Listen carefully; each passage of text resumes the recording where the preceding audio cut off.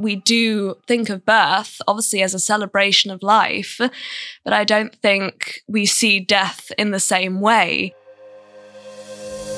This is Right Here, Right Now, a podcast brought to you by Vocal, an online platform for creators of all kinds and all levels of experience. It's a place to post, to read, to be inspired. I'm your host, Erica Wagner. This season, we'll hear 8 essays, all posted to Vocal by independent creators. Afterwards, we get to hear from the creators themselves about what inspired them, what they're working on, and what keeps them going. If you have any questions that linger after the episode, head to vocal.media to leave a comment for the authors right on their essay. Who knows? You might be inspired to write something yourself. Here's Right Here, Right Now.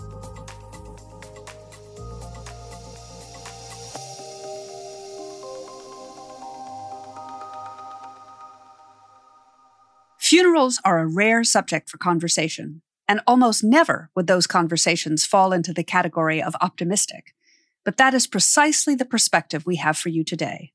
Without further ado, here's The Lonely Funeral Project by Gabrielle Benna.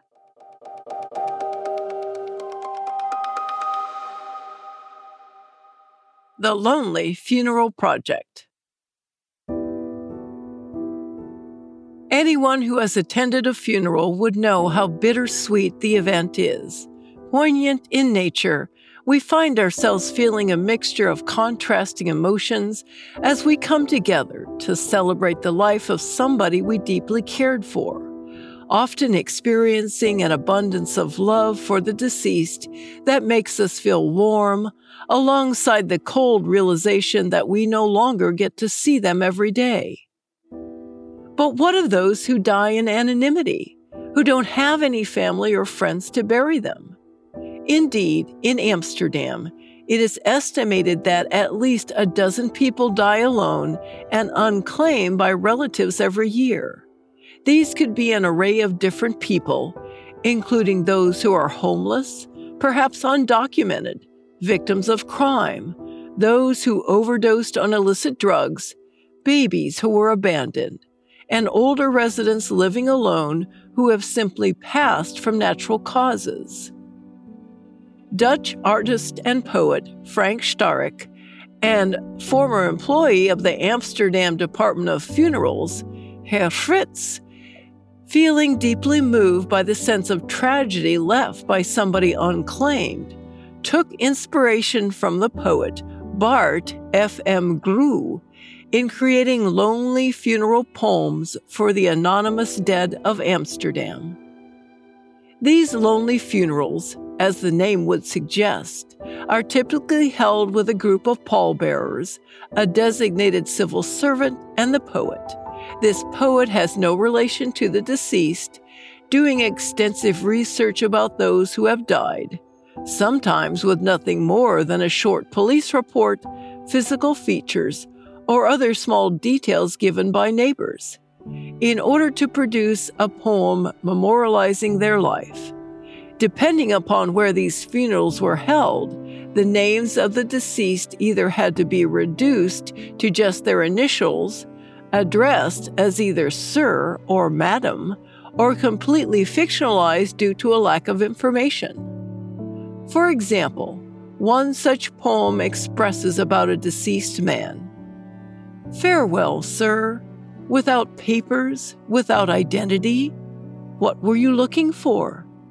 How much did you lose along the way?"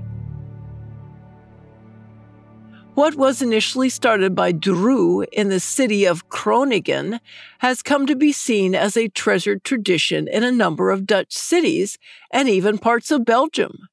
Drew never knew the fate of his uncle, Niek, who was put into a concentration camp during World War II and was never seen again. The idea for the lonely funerals partly stemmed from knowing that Niek's story had gone untold, causing Drew to wonder how many others had passed away unnoticed, whose stories needed to be heard. It was in 2002 that Fritz and Starrett created their own version of the project, known as The Lonely Funeral in Amsterdam, and 2009 when Flemish poet Maarten Engels was inspired to bring this project to Antwerp. In Amsterdam and Antwerp alone, there have been well over 300 lonely funerals orchestrated to date. There's even a competition for the greatest lonely funeral poem, with its prize being funded by a research program called The Art of Impact, judged by Fritz, which recurs every year. These poems are largely written by those who are not religious, making the sting of fatality much more apparent. It is such that the poems aren't particularly written for those who have already passed. Rather, to bring comfort to the living in the idea that there is always someone looking out for us, even in death. Writing about one such lonely funeral, published most recently in the 2018 book, The Lonely Funeral, edited by Starrick and Engels, Starrick talks of an undocumented man who he names Mr. Chengen Chen. Mr. Chen resided illegally in the Netherlands for quite some years.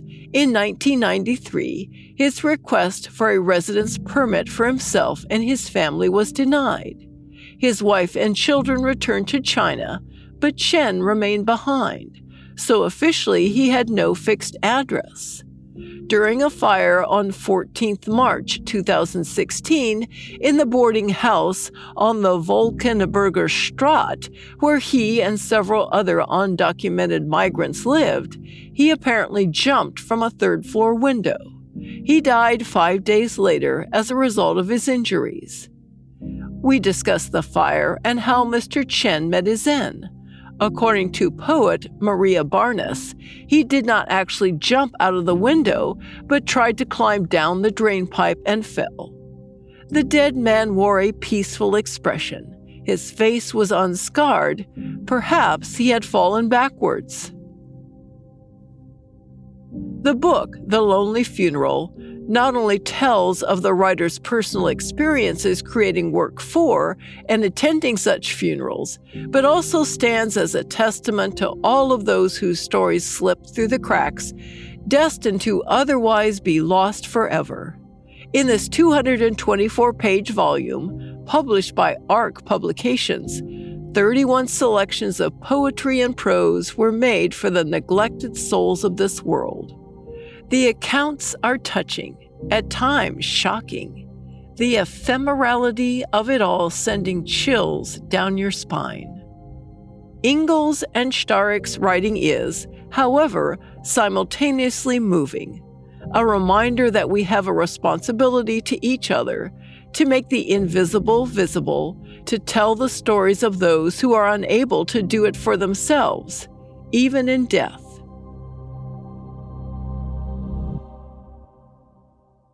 It is impossible to read about the lonely funerals and not be reminded of the stark number of unmarked or mass grave sites which have come about due to the coronavirus pandemic.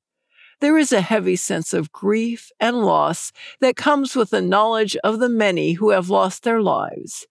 In many countries, the subject of death is still taboo, which makes it all so much harder to process as individuals and as a collective. Interestingly, in the UK at least, there has been an upsurge of lockdown poetry, which reflects upon our experiences of the pandemic, of loss, love, and resilience during these hard times. This poetry runs parallel with the likes of the lonely funeral writing, and is an art form which has helped many of us to keep our spirits up. It is my personal hope that we continue to talk about stuff like this, to celebrate art, life, and everything in between. It is clear how useful art is, how much it helps us psychologically, allows us to grapple with difficult subjects, and makes us feel more connected to the rest of the world, even if we don't have a personal connection to the subject of that art. Starrick writes about the responsibility we have to one another in the foreword of The Lonely Funeral. He says that the poet's task at a lonely funeral is discreet and accommodating. He or she addresses in the company of the pallbearers and a civil servant, no one in particular. He is not family. He is not a friend by proxy. The poet brings a salutation to someone he never knew, nor ever will know. We don't know exactly what we're doing. The poet speaks in the darkness. We do not know who we are carrying to the grave. We have no grief of our own. The bottom line is, every human being deserves respect. In times like this, there's some comfort knowing that to the lonely funeral poets, it's as simple as that.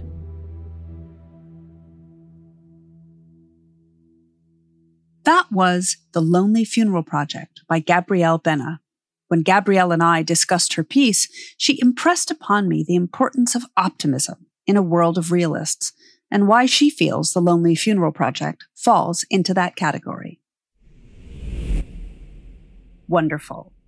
So before we start talking about your piece, I want to go back in time a little bit so you can tell me a bit about yourself. Where did you grow up? I grew up in Ramsgate, Kent, initially. That's in England. But I'm also half English and half Tunisian. So for a good portion of my teenage years, I also grew up in Benicia, Tunisia. Wow, what an interesting contrast between Ramsgate and Tunisia, I would think. Yeah, absolutely. The countries are actually very similar in the way that they're run, but Tunisia has a lot nicer weather than England. And I think that I also learned a lot when I lived there as well, particularly about just life, the way things work, and who I really want to be when I grow up. Gave me a lot of time to think. Tell me how you first started writing. Do you remember the first thing you ever wrote? I do. So I was quite young. Well, I have a love for reading, and I got that from my mum. When I was young, maybe about 4 years old, actually, I remember sneaking 4 sheets of paper out of the printer and taking them up to my room and making a short story. It was your classic short story about a monster in a village, and these village of children had to fight to overcome this monster and make things nice for everybody again and create a happy ending. But I've really just always been fascinated with writing from there. And even when I would watch TV shows and things like that, I would write my own versions of them too, for what I would like to see happen, maybe when I was about 13 or 14, that sort of age. And it's just always been something that's been so therapeutic to me. And I think also a lot of fun, because you get to take a trip into this world that you've created yourself. And there's all of these possibilities in front of you. And I really think writing can help people as well. It certainly helped me a lot. So I think that's why I continue to do it. That's what I found anyway. That's fascinating. It sounds like you had a real passion for it from an extremely young age. I have to say, writing short stories at 4 is something that very much impresses me. I'm interested, though, that you say that it's therapeutic for you. Tell me a little bit more about that. Well, yeah. Well, so I was quite a shy child growing up, and believe it or not, ironically, it was quite difficult for me to speak to people. But when I was writing, I would be in my own zone, and I found that it was the only place where I would be able to think clearly and to articulate my thoughts in the way that I wanted to articulate them. And that sort of continued all the way through to, well, I'd say college age, which in England is 16 to 18, straight after high school. When I would speak to people, because I'd have to, because it was an acting course that I was on, I would actually imagine a keyboard or a pen in front of me, and that would help me a lot to articulate in the moment. I would say, particularly with the articles that I've been writing on Vocal, I didn't just see the writing helping other people. The articles that I wrote really was almost like a diary for me, almost as a way of checking in with myself and learning things about myself and potentially doing some good for other people who are reading it as well. I was going to say that leads nicely, I think, into my next question, because you write under the moniker of outrageous optimism. Where does that moniker come from? It sounds like it's linked to this notion of wanting to give other people and yourself a sense of hope. Yeah, absolutely. Well, it was during lockdown when I started writing with Vocal. I had felt for a long time, and this feeling was particularly exacerbated over the lockdown when there was lots of negative news in the press, that there was so much negativity and there was so much that was potentially wrong with the world, so much to be angry for. And what I realized I was doing is I was getting very angry a lot of the time, and I was bemoaning and crying out against all of these injustices of the world, which I think is a very good thing, by the way. I think we should always talk about these things, because how else are we going to change or make things better, to be constructive? But what I realized I wasn't doing is that I wasn't looking for any solutions or anything that might make these things better, even if myself as an individual couldn't, say, write centuries of perhaps institutionalized corruption, for example. One person can't do that, but one person, I think, does make a big difference. Optimism is always sort of seen as something naive for a person to have a lot of the time, and because of that, people will call themselves realists. But then realism, I found, always seems to go hand in hand with a pessimistic view of the world. And what I wanted to do was not to ignore the negativity, but to sort of pair optimism and realism together and to look at these things that we think could be better or things that we could improve around the world and discuss that, have a conversation, whether that be political or within the media or whether it be personal within your own mental health, things like that. So I take it that influences the topics that you choose to write about. You keep that idea of realism along with optimism at the forefront of your mind. I'm very careful when I write because I think there's a difficulty that comes with writing in an optimistic way, that people can think it can almost become something of toxic positivity, almost a closer of a conversation rather than an opener. So I'm always very careful not to hold my research or the opinions that I have back. But then with that, I won't just leave it at that. I will then try and find the silver lining or open up a conversation rather than close it and potentially figure out something together with the reader. That's great. And we are too. Looking forward to that. Tell me about this piece. When did you decide to write this piece? What was the moment? What was the thing that prompted it? Well, again, I wrote this piece during the height of the lockdown. There was a lot of negative news. I had a lot of free time on my hands and I was doing some research. There were particularly a lot of deaths, of course, during the coronavirus pandemic. There were a lot of unmarked graves because the death toll was so big. And of course, with the Lonely Funeral Project, this is the whole thing. And it really struck me what these artists, what these creators would do for John Doe's or, unmarked, unnamed bodies and things like that, people that have no relatives, is they would go specifically and they would research these people as much as they can. They would look into police reports, talk to neighbours, trying to get any bit of information they could on this person.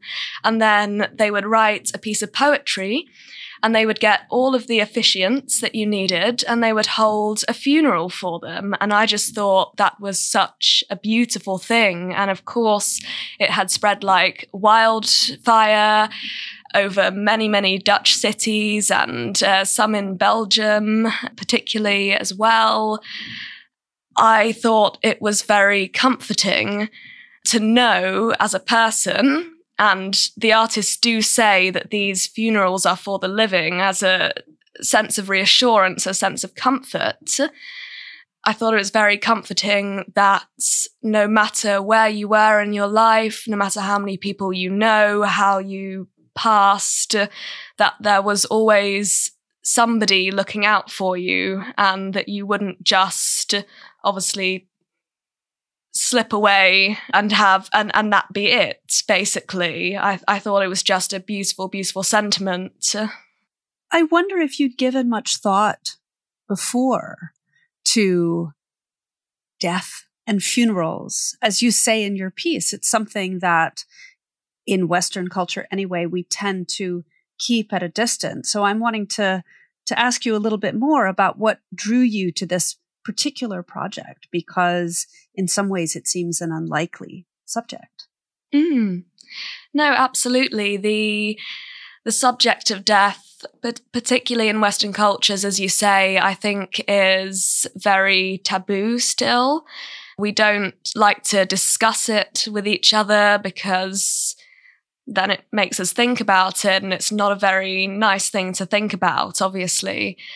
A lot of the work that I do, a lot of the theatre work that I had created in previous years was really researching and looking into that concept of death and where we go and the imprints that we leave upon the planet as well.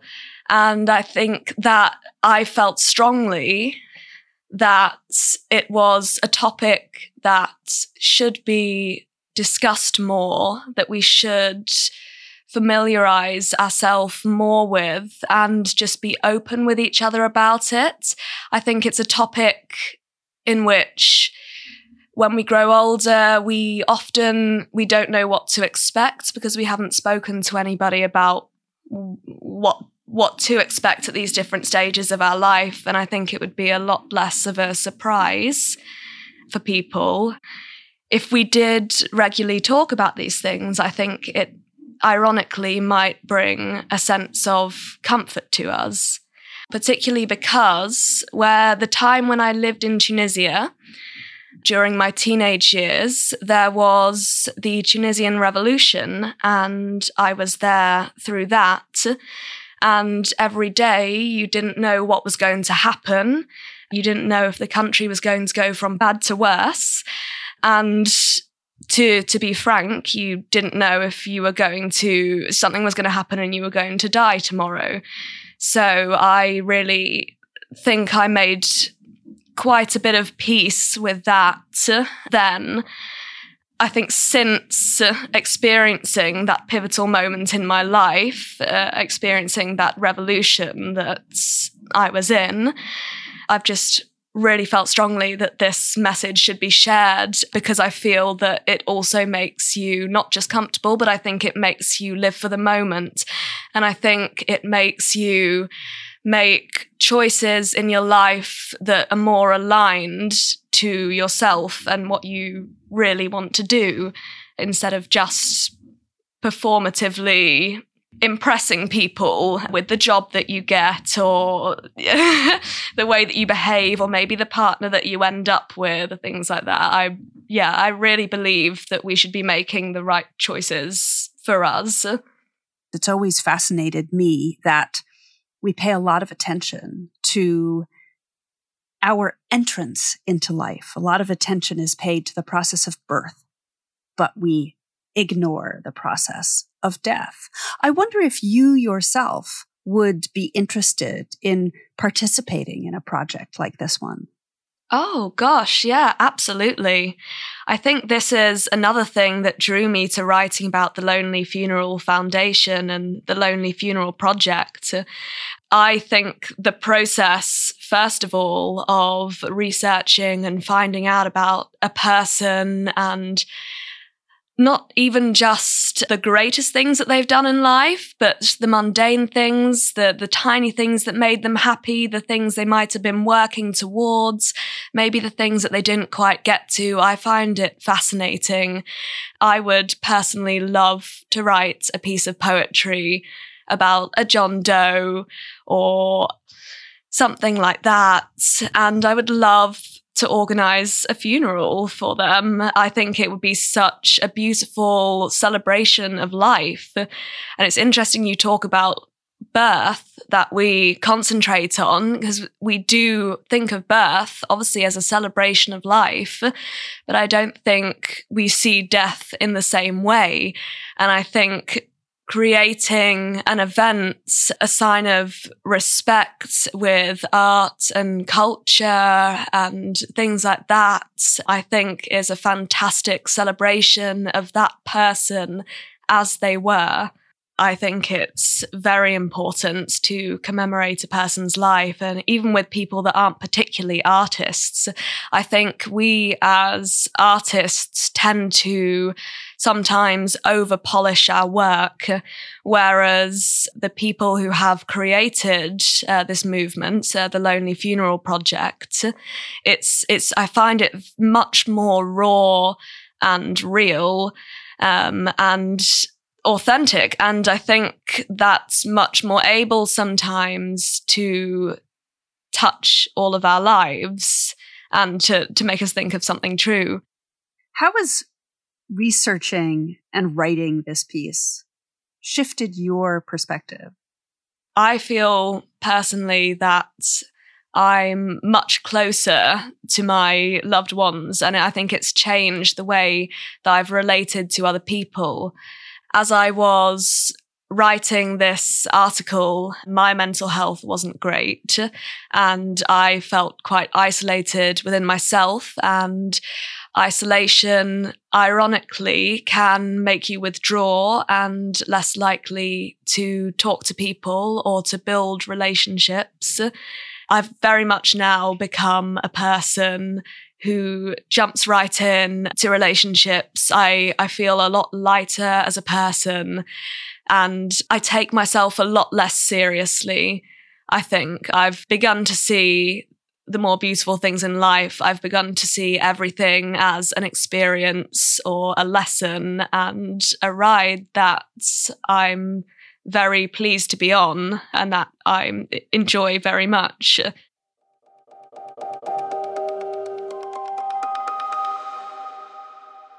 Gabrielle makes a convincing and compelling argument for the importance of optimism writ large, even as she toes the line between a realistic optimism and toxic positivity.